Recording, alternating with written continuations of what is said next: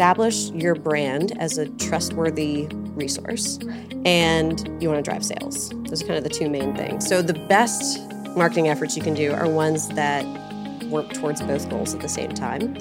And one of the things that I was going to mention, a great way to do this that costs you nothing but time, start setting yourself up on LinkedIn, on social media channels, wherever, as an expert on that topic.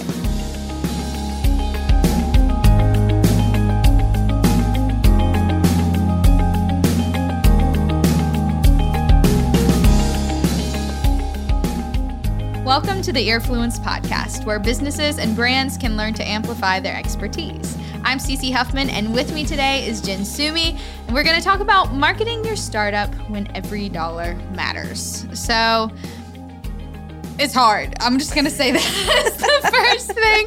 It's hard. Marketing is such like a full-time job, especially with social media now. I'm so glad you're here to talk with us about it. First, I guess, tell us a little bit about yourself, who you are, what you do, and why we're going to talk about this today. Sure, yeah. So, hey everyone, my name is Jenn Summe. My day job is the director at Primordial, which is an early stage investment initiative here in Durham, North Carolina. So we invest in really early stage pre-seed companies that are based here in the Triangle. We try to do 10 to 12 investments a year. So there's a lot of folks that I talk to on a daily basis. Background though, I started my career many years ago. Nobody has to know, but you're very qualified. We won't name numbers here, but at a digital marketing agency. So I've been doing digital marketing and search engine optimization, SEO, for a long time in a practical capacity. And now I get to kind of flex those muscles again, advising these startups when they don't have sometimes any budget or very little budget to see what matters most and drives sales and builds their brand. That is so helpful for so many people in so many different ways, I'm sure. And you have office hours here, I do. At American Underground. Actually, for people to talk with you. As soon as we wrap, my office hours begin. Oh, nice. Great. Well, I'm glad that this was a convenient time for you to do the interview. Very well. So what are some of the major challenges that you're hearing? You know, they come to you, they ask for advice, they give you their little pitch. What are the problems that they're having right now?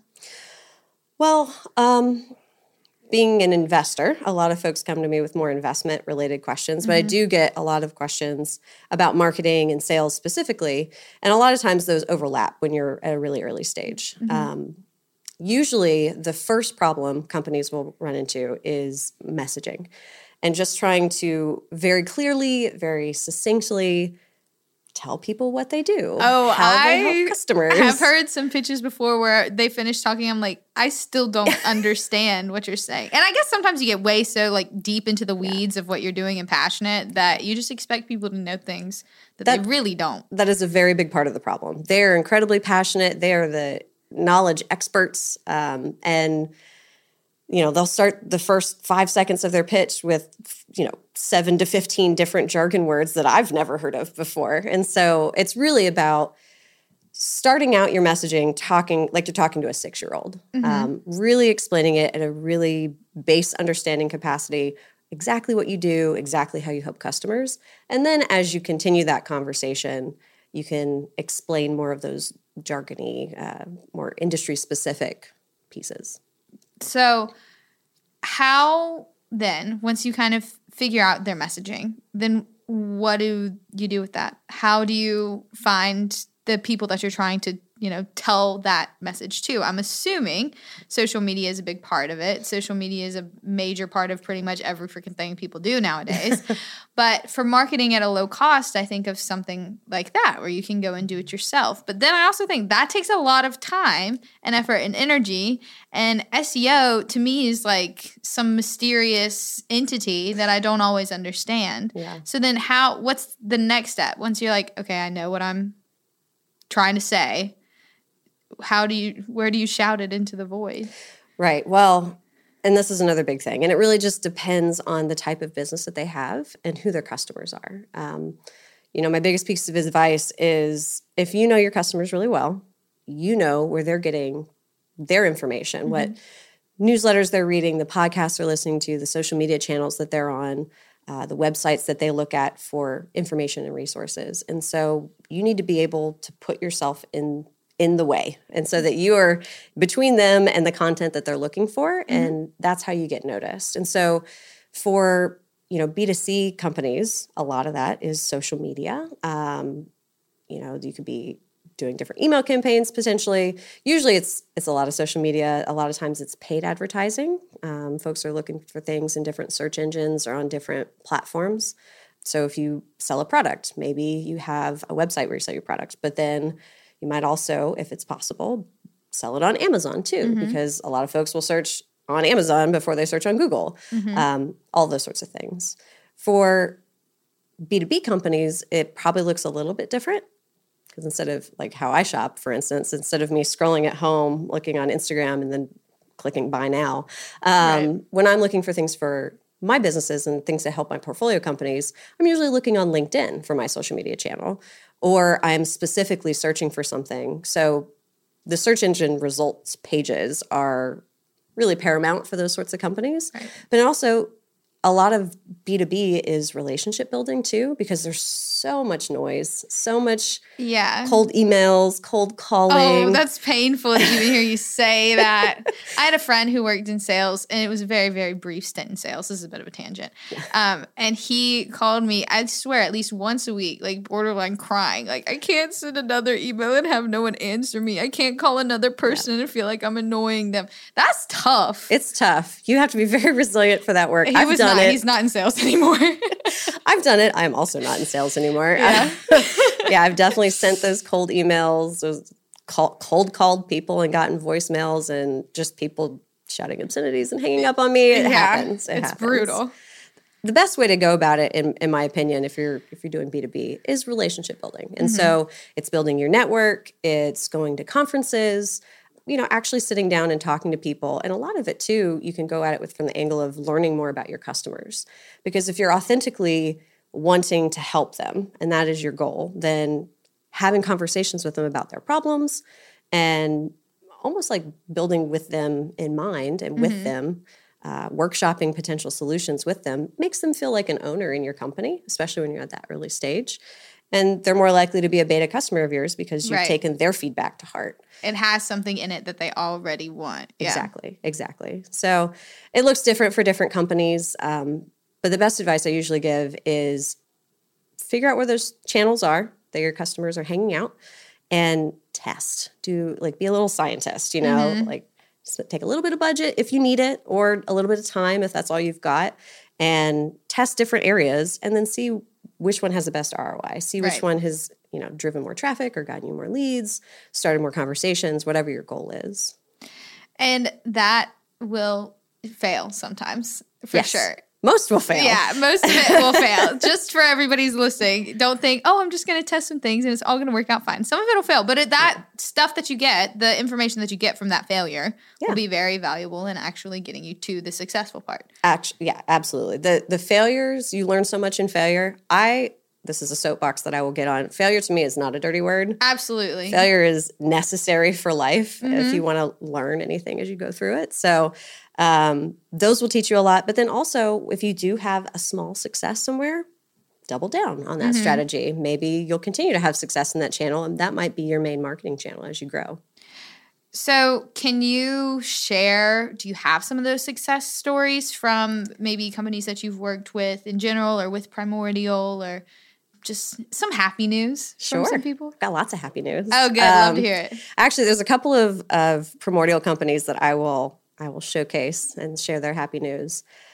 So one, talking about social media strategies, Bristles, who was on a couple weeks back, Tina, she has had a lot of success with an influencer strategy on Instagram. And so, her product is very visual. It's a design app. So it does really, really well on a platform that's heavy on pictures. Yeah, where things are supposed to be pretty. Exactly. Yes. And there's actually quite a lot of people who are in her target customer list that are how they do a lot of their businesses on Instagram as well, because the products that they're selling are refinished or refurbished furniture. And so they're promoting that on Instagram, before and after pictures. And so she's been able to find some of these influencers that are in her moderate low budget. Yes. Not spending the world on them, but paying them to do a post and review and promote her product, especially if they like it. And that has really driven a lot of sales her direction. She's gaining a lot of traction with that strategy. And again, to that point, she tested a lot of different channels at first, but that one had the best ROI. So that's the one she's doubling down on. Yeah, that makes total sense. I've got 2 other examples. Give it. All right. So I think I mentioned before, the main goal with marketing is twofold, especially when you're really early. You want to establish your brand as a trustworthy resource. Right. And you want to drive sales. Those are kind of the 2 main things. So the best marketing efforts you can do are ones that work towards both goals at the same time. And one of the things that I was going to mention, a great way to do this that costs you nothing but time, it does take a lot of time, so it's always better to start early, is if you're an industry expert and you know a ton about whatever niche industry and you want to build a business around it, start setting yourself up on LinkedIn, on social media channels, wherever, as an expert on that topic. Amplify your expertise, some might say. Some would say exactly that. We would say that, in fact, yeah. Exactly. Yeah. And, not only does that build your network and establish you as a trusted resource in your industry and a thought leader in your industry, but you can also very quickly turn that into sales if you have a product that really solves a problem for people who are following you. And so a great example of that is Austin Armstrong, who actually has an office here in the American Underground. Love it. Yeah, of Syllabi. And he had a consulting company previously, and he had built a social media following of over 3 million people across different channels. Yeah. Huge. Yeah. And so he was hearing very similar problems from his consulting clients and built a product to solve it. And so he launched his company in the end of January this year, and he is already north of $1 million ARR. Wow. Because he had this huge following who were perfect fit to easily adopt this product and start solving a very specific pain point for that type of customer.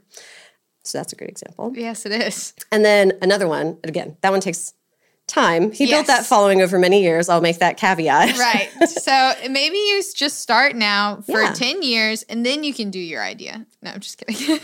But it's always good to start now. Absolutely. If you've got knowledge, share it. Even if you don't think anybody's going to pay attention or listen. It's funny I say this, but I haven't taken my own advice until very recently. Right. No, I totally get that. It's so easy to be like, just post it, just go. And then you're like about to post it and you're like, am I cringe? Am I going to be embarrassed? Is there something that I should be concerned about here? So it's so much easier to say, just get started when there's like so many other. But after you do that first one, you realize it's not that hard. No. And it gets easier every single time you do it. And better. You'll see more engagement. You'll have more followers. It takes a long time, but it's definitely a worthy pursuit. Yeah. My last example is Deshaun from Coworks, who also was on very recently. When he told me this during some of our first conversations this past spring, I was like, oh, that's genius. Really great idea. So he is a B2B company. He's selling into other businesses. And he was doing, founder-led sales, kind of leveraging his relationship at the beginning. And what they did, and this is another great piece of advice, build a great website that looks reputable and is easy to read and it has clear messaging. But also pick a spot somewhere on your website where you can have fresh content posted all the time. And so they started a blog to serve that purpose. And instead of just writing a blog about whatever, industry trends or something that maybe nobody will read. That you can book with Coworks. Exactly. That would be kind of rough. Exactly. Yeah. Instead, what he did is he started calling up potential customers with the angle of, hey, we wanted to write an article on our blog, spotlighting members in our co-working community. And we really liked your co-working space. We'd love to learn more about you and, write a whole blog post on your specific co-working space. And so just by doing that, Then you have an article that keeps your website fresh. You have an article that co-working space also wants to promote. And you've started building an authentic relationship with a potential customer. And you don't sell, obviously, in those first conversations, but they'll obviously ask, well, what kind of website, what kind of blog is this? And you'll say, oh, well, we have this software. And then it's a soft sell situation. But yeah, just genius. He gained a lot of early customers that way, just by calling and interviewing them for their blog. Yeah, that's insanely smart. Yeah. And it feels also very human, too. Yes. I think that's another important piece to remember. We talked about this some when we talked with Erin Limpney a couple weeks ago, but just being, like, I cannot emphasize how important it is to, in this process, just be normal. Just be yourself and be normal. Because people can tell whether it's B2C or B2B, when you're not being normal, and it's horrible. Yeah, and it's bad for you. It's bad for your business. It's bad for your sales. It's bad for everybody else to watch. It's just bad. Yeah. Yes. Yeah. If you go in with a transactional mindset, it's easy to read, and it makes you nervous then too. Yeah. If you're like, oh my gosh, there's a lot riding on this. I need to make sure this conversation is good. People pick up on that energy for sure, and so. If you just bring yourself authentically and have conversations, very open, honest conversations with people, a lot of good blossoms from that. And that does kind of lead into my next question, which is, what are some of the worst marketing moves that a startup can make? Maybe you've seen it, maybe you've heard about it, maybe you've just imagined it. What's really like negative ROI, just like bad idea, buddy? Yeah, well, move? I mean, the easy ones are do email spam people all the time and really hurt your brand. I actually mentioned this earlier today to two founders I was talking to, that in marketing, people are going to interact with or at least see your brand and recognize your brand multiple times before they ever interact with it. It's like they have to. What is it, like 6 times or something? I think it's like 7 or something. Yeah. And for some industries, it might be even higher. Yeah, I mean, they're going to see your name around before they ever do anything to interact. It's the trust part. Exactly. It's like, oh, they keep coming back. There must be something to this. Yeah, if you hear about them at a conference and then see them on a search engine result that's for something you're looking for, and then you get an email. It's like, oh, I've heard this company. Let me open it and see what this is about. But if you're just cold blasting people and buying lists of potential, like target lists, and just blasting people with information that isn't tailored to them, it's not a good look, and it's not a great start. No, it's a great way to get, at least me personally, on your bad side. Yeah. Because I cannot stand that. The amount of things I unsubscribe to, and I just don't even know how I got subscribed to in the first place. Yeah. I hate when I get a million emails. I like my inbox at 0, and you're ruining my vibes. Yeah. Yeah. So another thing too, once you have, I didn't mention email marketing much, but once you have a list of customers or interested parties that you're going to be emailing on a regular basis, test campaigns before they go out to that list. Like, bold and underline this next piece. Not just a test email. Have a whole separate list that you send out a test campaign to. The reason why for this little extra piece is you don't want to run into a situation where the test email just comes to your inbox, right? And people have different inboxes. It shows up, your email shows up in different areas. I'm going to show my age here for a minute. My boss back at the digital marketing agency, we had set up an email campaign for a client, and it was triggered off of some script that he wrote. This is showing my age. They have services for this now. But he had one line of code wrong in this script. And there were over 1,000, I don't know how many thousand people on the list. And what happened is the first email went out, and the first person got that email. And then the second person on the list got an email, and the first person got a second email. And on and on and on and on until that poor first I know person. They got thousands of emails in their inbox the next morning. Oh my God. Yeah. And also he ran up a ton of charges on whatever email service we were using. Holy heck. But yeah, just do like a short little list of like maybe 5 or 10 trusted people or internal people and just test it out, get some feedback from other people and see how it goes. Then set that campaign Make sure live. Everybody only gets it once. Exactly. Then make that campaign go live. That was probably the funniest story. Yeah, that's really bad. He had to call Amazon and like, it was either Amazon, whatever the email service was we were using, SendGrid or something, and like talk them down from charging him however much the bill was. I'm sorry I made a terrible mistake, but can you please not charge me a bunch of money for it? And this is smart. This guy's like a genius. But it just goes to show that mistake. Everybody can make mistakes. Absolutely. And you can be the best marketer in the whole world, and you can have some issues sometimes. And that's totally possible. Absolutely.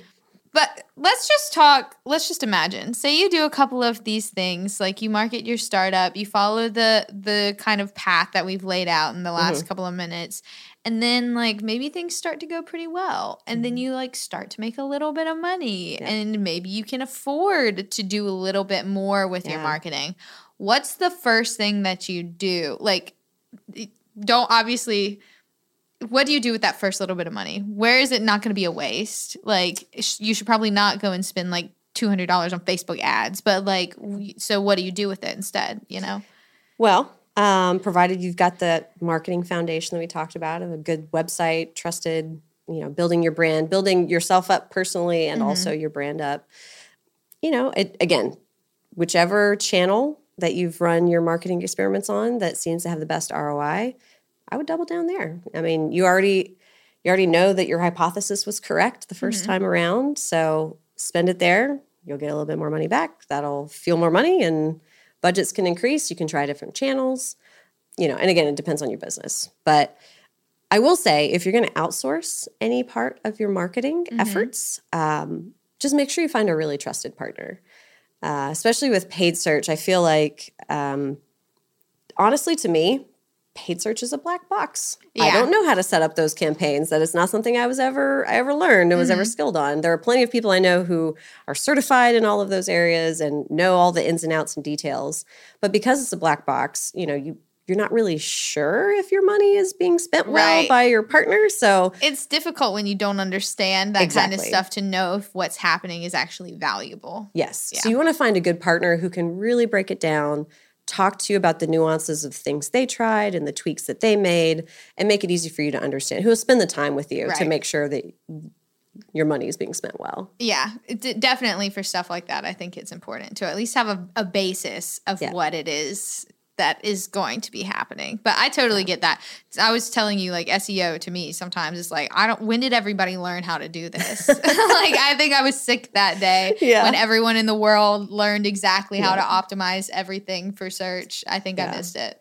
I mean, there's so many details in SEO too. Yeah. It's, starting with your keyword research, but also, page speed optimization. Like you want to make sure that your pages are loading and all of the elements on your pages are loading quickly, because if they're not, your bounce rates are going to be really high and people aren't going to wait 2 or 3 seconds for a page to load. I had like the fastest internet in the world, and now my internet is a little bit slower, and I catch myself if it takes more than 3 seconds for the page to load. Now I'm like, I don't even know if it's worth it for me to go on this website. I'm done. Yeah. I'm gone already. Yeah. I'm a very tough customer. So really what they should do is send me all their marketing stuff. And if I don't get really irritated by it, then it's probably Then you're good. Fine. It passes the test. Yeah. Passes the CC test. Should you do that like a focus group? Is that a thing that people still do? I feel like that's only on TV. Yeah, actually, yeah. I feel like that's a Mad Men thing. Yeah, right. And the Polaroid carousel. Exactly. Yeah.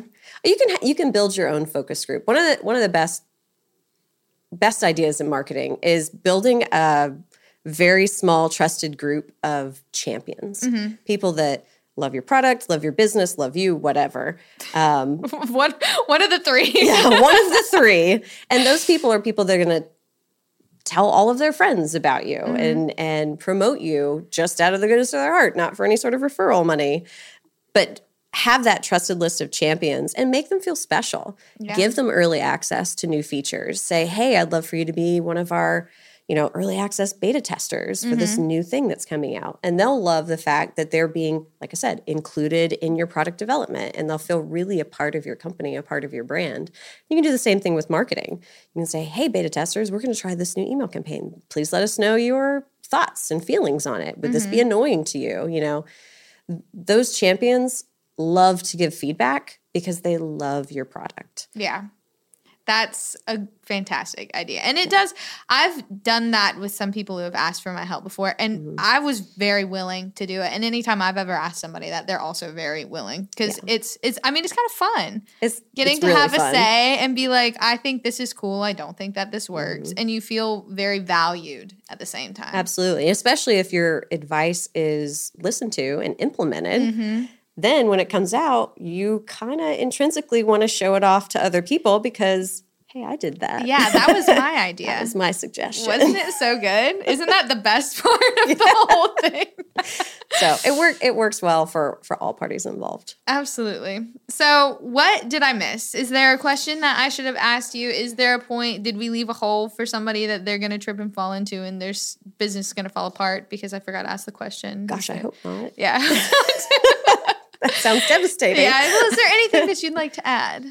Yeah, I would say, just going back to the very, very beginning, spend time. Not everybody spends time on their website. If your main channel of driving revenue is your mobile app, you might not spend a lot of time on your, quote, marketing website. Right. But you should. Everybody should. It is the first thing people look up when they hear about you, whether or not they find out about you on the app stores or on a podcast like this one. Take the time, do it right, be honest, be authentic, be very clear in your messaging, do all of those fun little SEO hacks, keyword optimization, page speed optimization, and have an area where that content stays fresh.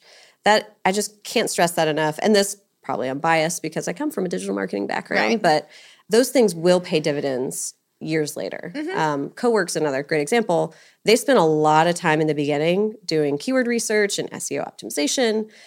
And, the ROI is not immediate on those things. No. But because they did that years ago when they started, now they're only just now starting to do paid search marketing because they already rank really well for all of the keywords that they want to be ranking for. And so, if you lay that good foundation, it seems like you're wasting time, but it also is a great exercise too to hone your messaging and to know what keywords are going to matter for all the parties involved, not just your customers, potential investors, and anyone else that would be interested in your business. And to add to that too, that page where you can keep adding more and more content, the more that you have, the more that builds out that search. I know for earfluence.com, just the sheer amount of people and places and things we've had on and talked about in many different areas, we rank well because of that. Yep.